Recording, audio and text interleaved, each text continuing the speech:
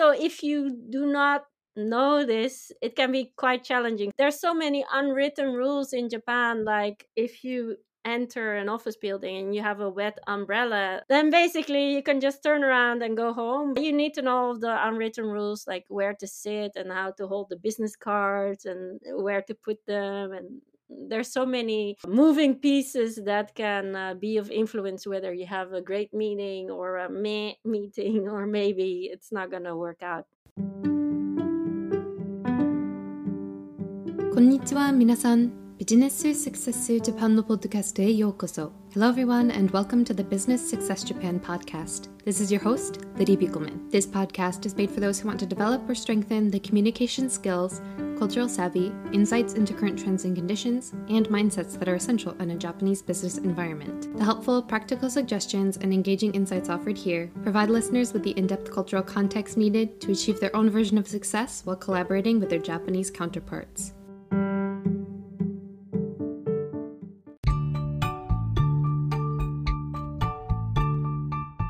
In today's episode, I get to share the first half of my conversation with Nicki van Ingen Schenau. Nicki is a single mother and entrepreneur with one leg firmly planted in Amsterdam and one in Tokyo. Back in 2011, she moved with her then husband to Tokyo as a trailing wife. Unable to find a job and reach her objective to be at a native level in her Japanese ability 2 years in, she decided to start her own business called Tokyo Tours. 10 years later, and she's had a child, is divorced, and has her home base back in Amsterdam, where she runs her tour guide business together with a business partner in Tokyo. What started out as a simple side business has grown into a flourishing company with 50 local guides working for her from various destinations. She not only provides guided tours to tourists, but she also focuses on market exploration for the B2B market, where she helps companies take their first steps in the Japanese market. Be sure to stick around to learn more about her and her insights into life and business in Japan. Since we had a bit of a longer conversation, I decided to split our chat into 2 episodes. I'm always looking for ways to make sure this podcast is an easily accessible resource for all of my listeners, so please be sure to let me know what you think about this format.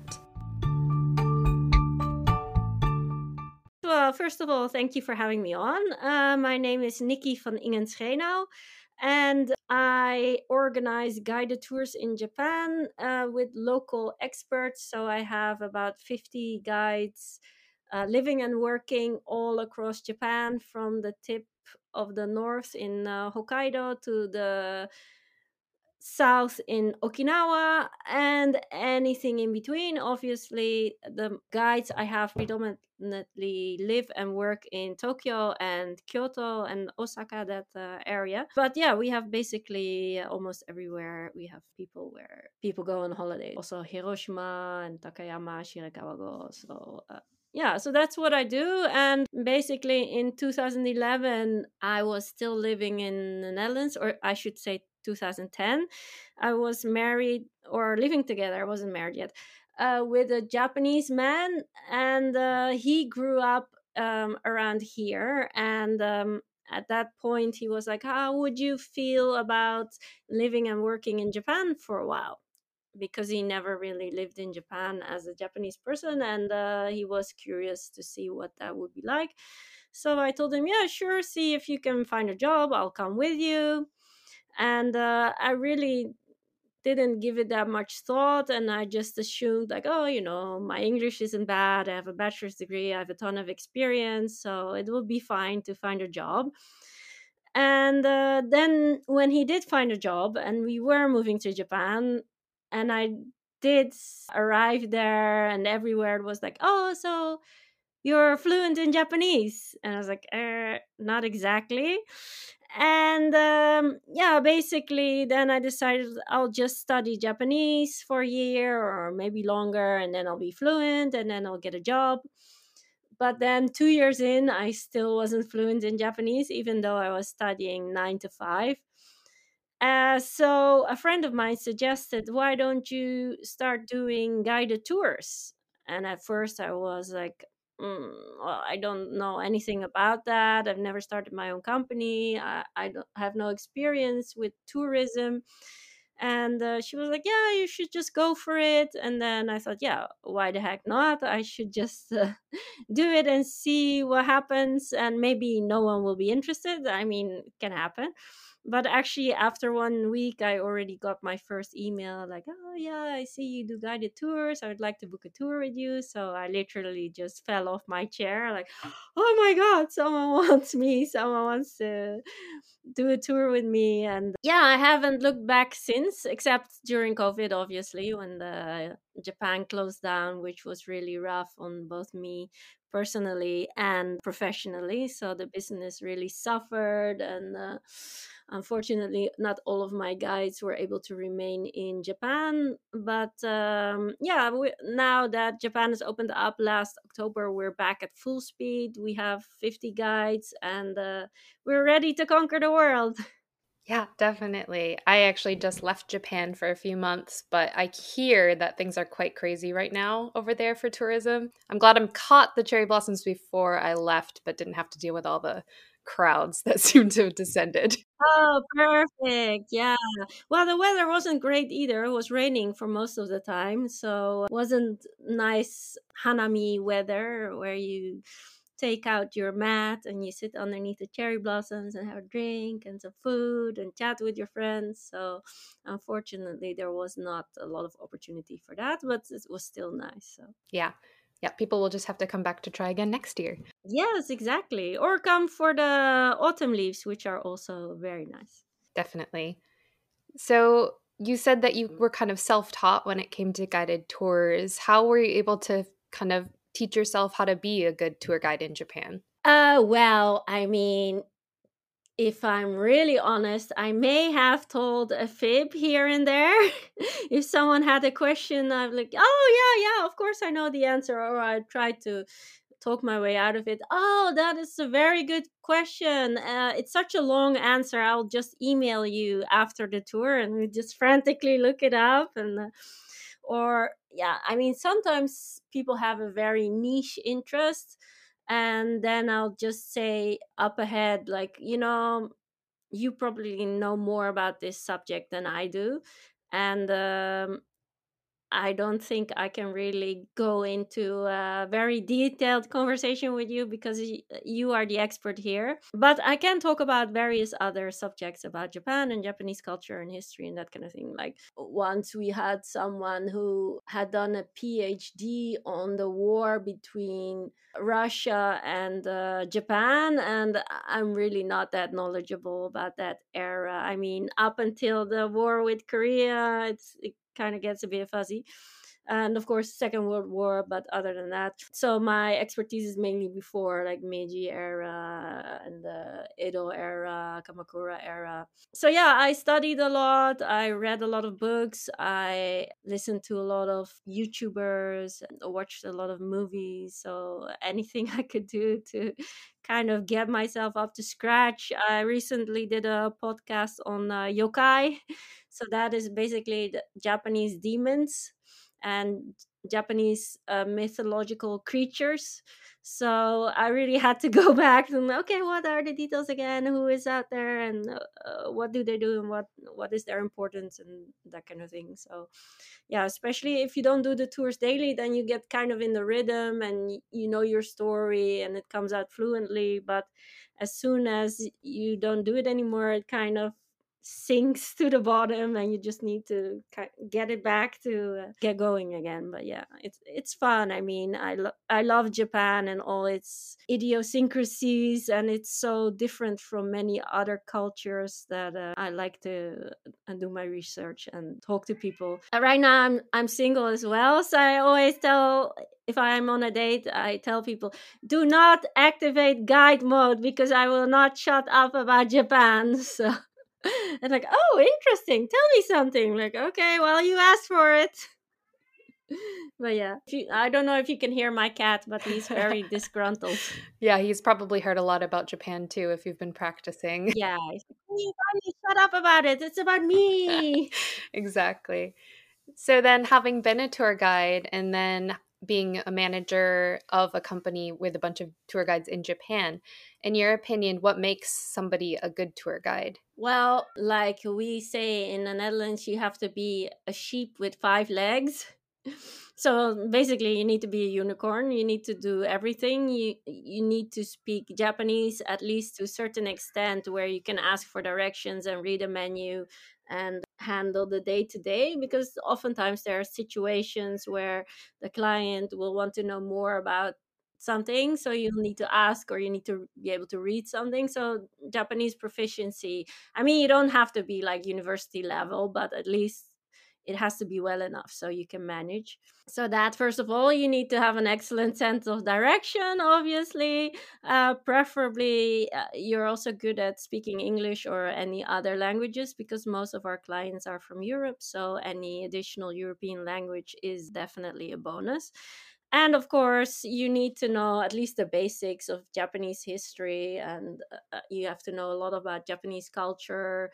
And of course, we also provide a lot of training. So a lot of our standard tours, we take the guides along and just have a session with all the newbies, and show them around and give them the script of what to say. But basically, what we try to do is to customize each tour, because every client is different and they're not interested in the same type of things. So I always advise my guides, just take like 10-15 minutes at the beginning of the tour, explain what you're going to do that day, ask them, do you want to make any changes, do you have any special requests, do you like what we just went through, because people don't read. So even though they might have booked the tour, it it's possible that they have actually no idea what they're going to do that day. And if it's at the end, then you cannot make any changes, and then it's basically done, and they'll be disappointed or whatever. So if you get that out of the way in the beginning, to clearly state, okay, this is what you can expect, and then you can still make some changes when they're like, oh, actually I want more of this, or I want more of that. Or I've had people like, oh, we would like to have sushi for lunch, but actually we don't like rice and we don't like raw fish, so we'll just eat some of the fried food they have there. I'm like, I don't know what your idea is of sushi, but that's not how it works in Japan. So maybe we should go and look for something else. So yeah, you really need to manage their expectations, and yeah, build rapport quickly. So you have to be extroverted, outgoing, be able to talk freely without getting anxious, and be able to problem solve easily, because you never know, things might suddenly be closed down, or there's something going on that you did not anticipate. So if you panic easily, then that might make things difficult. I mean, another thing I always say to my guides, never apologize, because apologizing implies that you did something wrong, and most of the time it's you're apologizing for something that is outside of your control. So instead, emphasize and say, like, I can understand that it's very disappointing, I can understand that this is not what you were expecting, I hear you, but I'm going to come up with a solution. I'm going to make the tour even better. I'm going to add something unexpected that we didn't have enough time for, but now that this is out of the way, now we can focus on that. So it's going to be amazing. So don't linger too much on the thing that went wrong, but instead try to steer them into another direction, and make sure that they're happy. That's basically it. Just give your clients the impression that they're your friend, and they didn't hire you as a contractor, and then you can get away with murder, basically. Yeah, probably shouldn't though. Yeah, maybe not. Maybe not. But I was just curious if, having managed so many people for so long, does being a tour guide seem to be something that people can do over the long term, or do people tend to maybe move on to something else, or maybe even burn out after being a tour guide for a while? Well, burning out is not so much of an issue, because our days are never the same. So every day you have a new client. So if you, for instance, work at a company and you can't stand your coworker, or you can't stand your boss or whatever, you face them every day and you have to go the same route every day, and every day you start and finish at the same time. So if you like that kind of regularity and that kind of structure in your life, then maybe tour guide is not the best job for you, because we are more more like free flowing. Every day is different, every client is different, so you never know 100% what to expect. And if you like that part of the job, that easygoingness and that never knowing what to expect, and go with the flow, and yeah, have a new experience every day, then this job is perfect for you. So burning out is usually not so much an issue. But the thing is, it is seasonal. So our season goes from March until November, December-ish.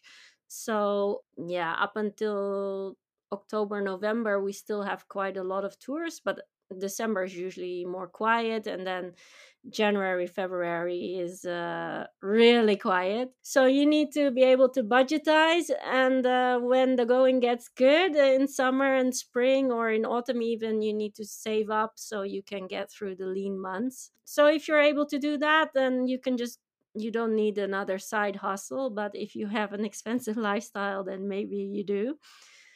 So yeah, that is sometimes an issue where the guides are like, no, I want a 9 to 5, or I want more stability, or I need to know exactly what I'm going to be making every month. I want a steady income. Because yeah, one month might be amazing, and then the next month will be a bit more disappointing, especially in winter. In spring and summer, it's not so much an issue, and autumn even. So yeah, that is usually why people leave, or they're like, yeah, this is too limiting, I want to focus more on my career. I studied this, that, and the other, and I want to do more in that kind of field. So we get a lot of students, we get a lot of people that just started their career, or have done a master's in Japanese or something, or people who are like me, like trailing wife or trailing husband, or married to a Japanese person, and do not want the whole corporate Japanese 9 to 10 job. So work from 9 to 6, and then go out drinking with your coworkers and do the same thing over again the next day. So yeah, the free thinkers, the free flowers, they usually end up working for us. Yeah, that's great. So, just going back to when you were kind of starting out your company, what was it like to initially start and then grow a company as a foreign woman in Japan? You mentioned you had studied Japanese, but maybe weren't quite at the level of fluency you were hoping for. Yes, exactly. So in the beginning, with the whole setting up the company, that was difficult to kind of establish myself as a business, and do the taxes and the accountancy. And that's the thing. If you become an entrepreneur, like 20% of the time you're doing what you want to do, your passions and everything, and 80% of the time you are just doing all the things you don't really want to do, like planning, sending out invoices, doing admin, all that kind of stuff.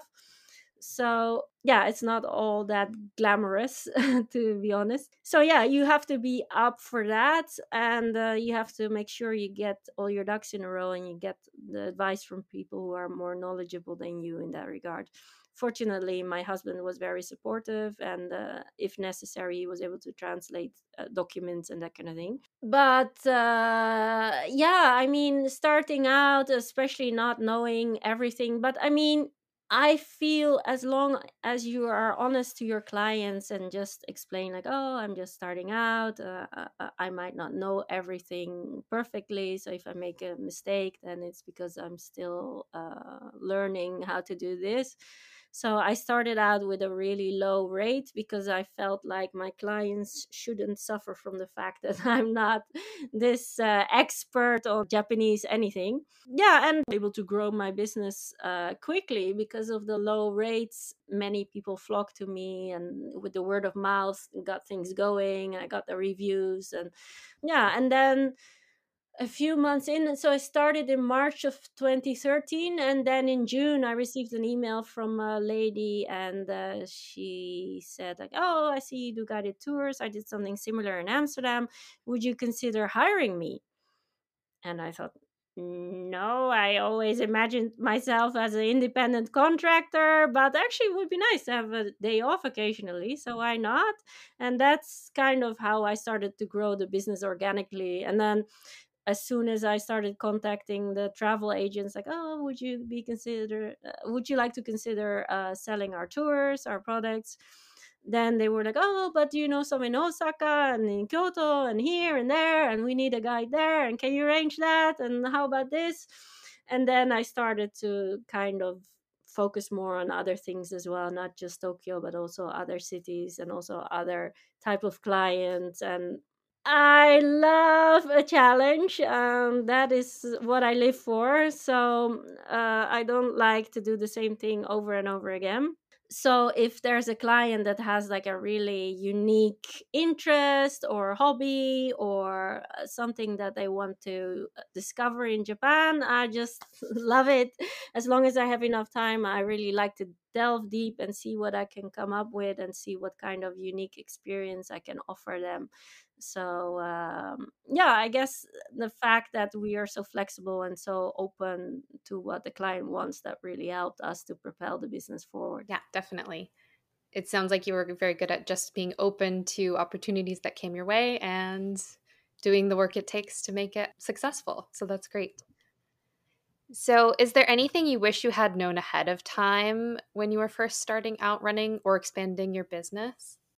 Yeah, especially about Japanese work culture. Like in Japan, people are forced to do job rotation every 3 years.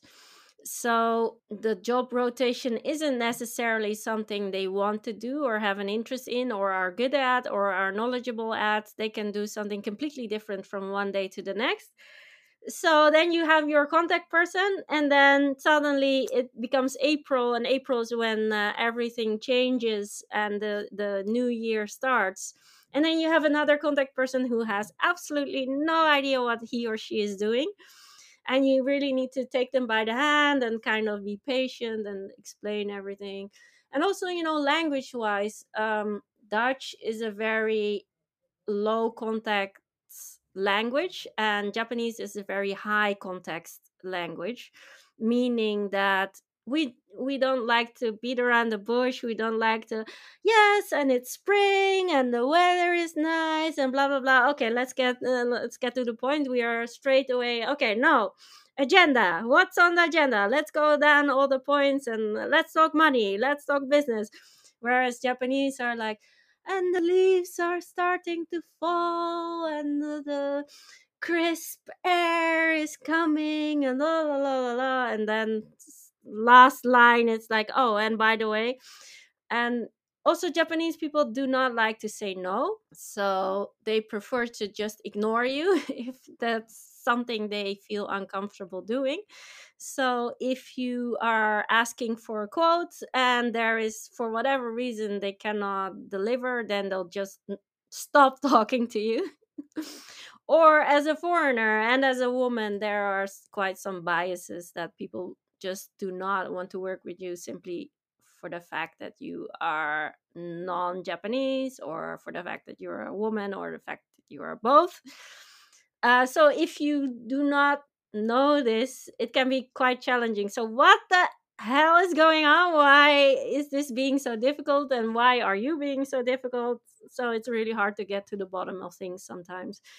So yeah, these things would have been helpful if I learned that beforehand. And also, there's so many unwritten rules in Japan. Like, for instance, if you enter an office building and you have a wet umbrella which is dripping on the floor, then basically you can just turn around and go home, because that can sometimes be enough for people to be like, okay, now this person is just so rude and so not up to our standards and clearly has no idea what we value in life. So just leave already. We don't want to discuss this with you. So yeah, you need to know the unwritten rules, like where to sit and how to hold the business cards and where to put them. And there's so many moving pieces that can be of influence whether you have a great meeting or a meh meeting, or maybe it's not going to work out at all. So, and yeah, I mean, at the end of the meeting,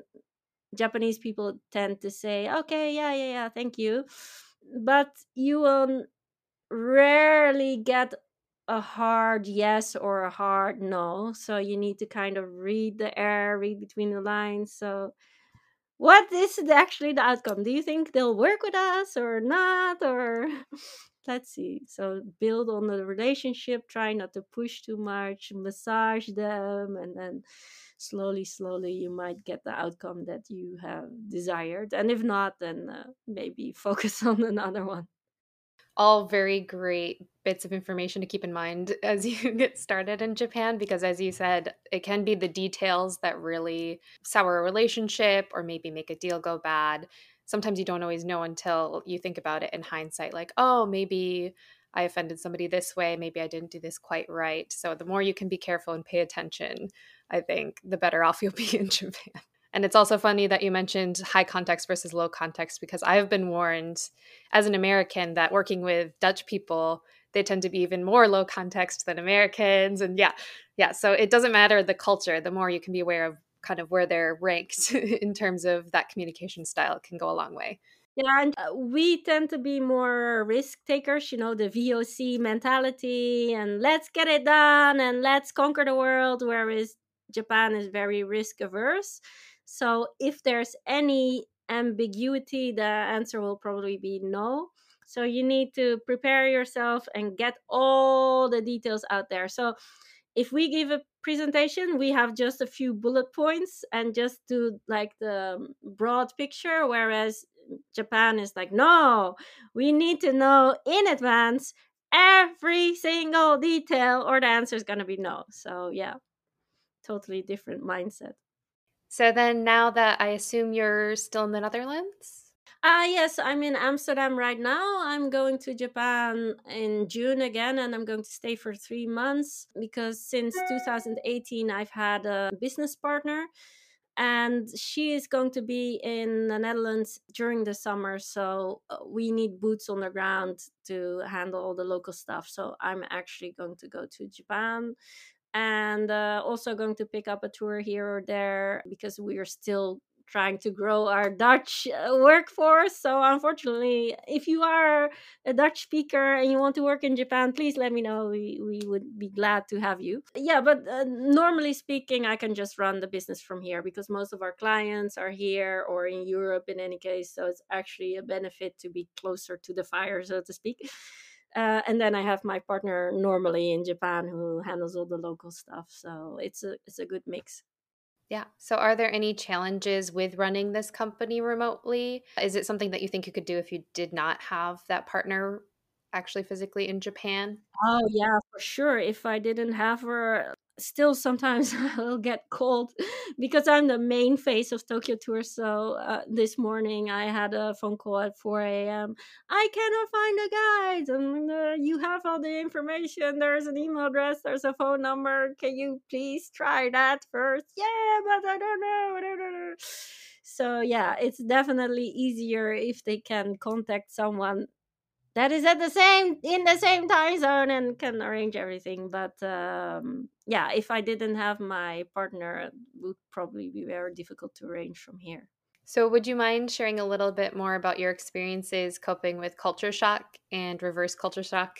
Maybe initially and then as you go between the two countries? Oh yeah, I mean, when I first came to Japan, prior to coming to Japan, so the first couple of months, I was listening to the audio files, and they would say, "Okay, now we are going to say thank you in Japanese. The way to say thank you is arigato. Please repeat after me." And basically, they would just have this conversation play out, and then you had to repeat everything, and then they would ask questions. So, how do you say hello? My name is John, and then you had to try and say it, and so they didn't explain any of the grammar or what it was you were actually saying. So I learned that the correct response to someone asking, "Hi, how are you?" So, "Hi, how are you?" is "O genki desu ka?" More formal way. And then the correct response would be "Genki desu, okagesama de." And basically, that means "I'm well, thanks to you." And so I started Japanese class, and the lady at the reception was, "Oh, genki desu ka?" And I was like, "Genki desu, okage-sama de." And she just starting laughing incessantly. I'm like, did I say something wrong? Did I say something offensive? What just happened? Is it my pronunciation? And she was like, no, but the whole okage samade thing is like really, really typical Japanese, and it's kind of it's formal and not something you use in an everyday situation. So it's so weird to see someone looking like you, like blonde and green eyes, to say something so ubiquitous Japanese. So it's just really hysterical to see that. So every time I walk past, she was like, "Oh, come on, you have to see this, you have to see this. Do it again, do it again. That one thing, yeah, yeah, yeah, go, do it." And I'd be like, "Oh, okay, this is starting to get somewhat embarrassing." But and they was like, "Yeah, it's hysterical. She's so funny." Like, okay. But yeah, and you would go to the supermarket, and my husband would be like, "Oh, just pick up some rice," and there would be like this whole aisle with like 500 different kinds of rice, and I'd be like, it's it kind of looks all the same to me. I mean, rice is rice, right? So I just grab a bag and go home, and he'd be like, "What the hell did you just buy? This is all wrong. This is mochi rice." I'm like, "It's rice, isn't it?" "Yeah, but we can't use it." I'm like, "Okay, well, then be more specific." And with milk as well, there would be all these cartons, and they're all white, and they're all standing next to each other, and you'd be like, why can't they just put milk or a picture of a cow or something? Why does this have to be so difficult? So just grab one, and it turns out to be like soy milk or juice or whatever, or even coffee from a carton. Like, okay, well, whatever. So just open it first and pour it in a glass to see what comes out, and smell it. Like, okay, maybe not. And yeah, I mean, in Japan also there's lots of stuff that's fermented. So, and slimy is also a texture in Japan, which was something I really had to get used to. You have like grated yam that is white and slimy and sticky, and you have the fermented soybeans, and you have certain um seaweed that are really slimy and sticky. So in the beginning, I really had to get used to that texture. And they put raw egg over everything, through everything. And veganism is not a thing in Japan, generally speaking. So if we have vegan clients, we have to know beforehand, because oftentimes, even if it doesn't contain any meat or fish, then the base is going to have fish in it for sure. So unless you go to a vegan restaurant, chances are it's not going to be vegan. So yeah, that kind of thing can be really challenging. And Japan is a country that eats a lot of rice and a lot of noodles. So people with celiac disease, if you want to have dinner together, I'm like, oh, okay, I can't eat rice, I can't eat this, I can't eat that. And that's definitely challenging. Like, okay, salad for you it is, enjoy. So yeah, Japan can definitely be very challenging. And of course, not many people speak English. A lot of the menus are handwritten, so even if you try to use the Google camera thing, you will not be able to translate. So I would suggest to learn the phrase "nani ka osusume desu ka," which basically means "what would you recommend?" And just let the waiter decide, or try omikase. So the chef recommendation, that's usually a safe bet. Or try to write down like the stuff that you really cannot eat, like oh, if I eat this, then I'll hate it. So just write it down and just show it, like, okay, I cannot eat these things, and they'll try to take it into consideration. But I mean, if you say, oh, I'm vegetarian, then they're like, okay, so you can eat chicken. So yeah, that is definitely still not really a thing in Japan. Yeah, any sort of dietary accommodations can be really challenging, especially the further away you get from Tokyo. Tokyo seems to be getting a little better recently, but another big one is just that they consider fish and meat to be completely different categories. So even if you say you don't eat meat, you might still end up with fish and vice versa. So a lot of things to be careful about. And I've heard good recommendations about finding those cards online with different dietary restrictions on them, that can be a good resource, especially if you actually have an allergy. But even if you're just averse to something, it could be helpful to list it as an allergy, even if you're not allergic. Yeah, exactly. I hope that you enjoyed today's conversation. Be sure to check out the links in the description of this episode to learn more about Nicki and her company, Tokyo Tours. And make sure that you're following the podcast so you don't miss the rest of our conversation. If you enjoyed today's episode, go ahead and share it with a friend, colleague, or connection on LinkedIn to help spread the perspectives and information shared in the podcast. And please remember to go ahead and subscribe or follow on whatever platform you use, and leave a rating and review if you enjoy the podcast. If you'd like to support the podcast, please check out the link to the show's Ko-fi page to keep me well caffeinated and making content. As always, feel free to email me at businesssuccessjapan@gmail.com if you have any other questions, comments, or suggestions for future episodes or interview topics. I'd love to hear from you directly, so if you'd like to leave a voice message, you can find a link to do that in the description as well. But for now, remember that the more you learn, the more confident you'll become as you explore all of the opportunities Japan has to offer you. Until next time, mata kondo.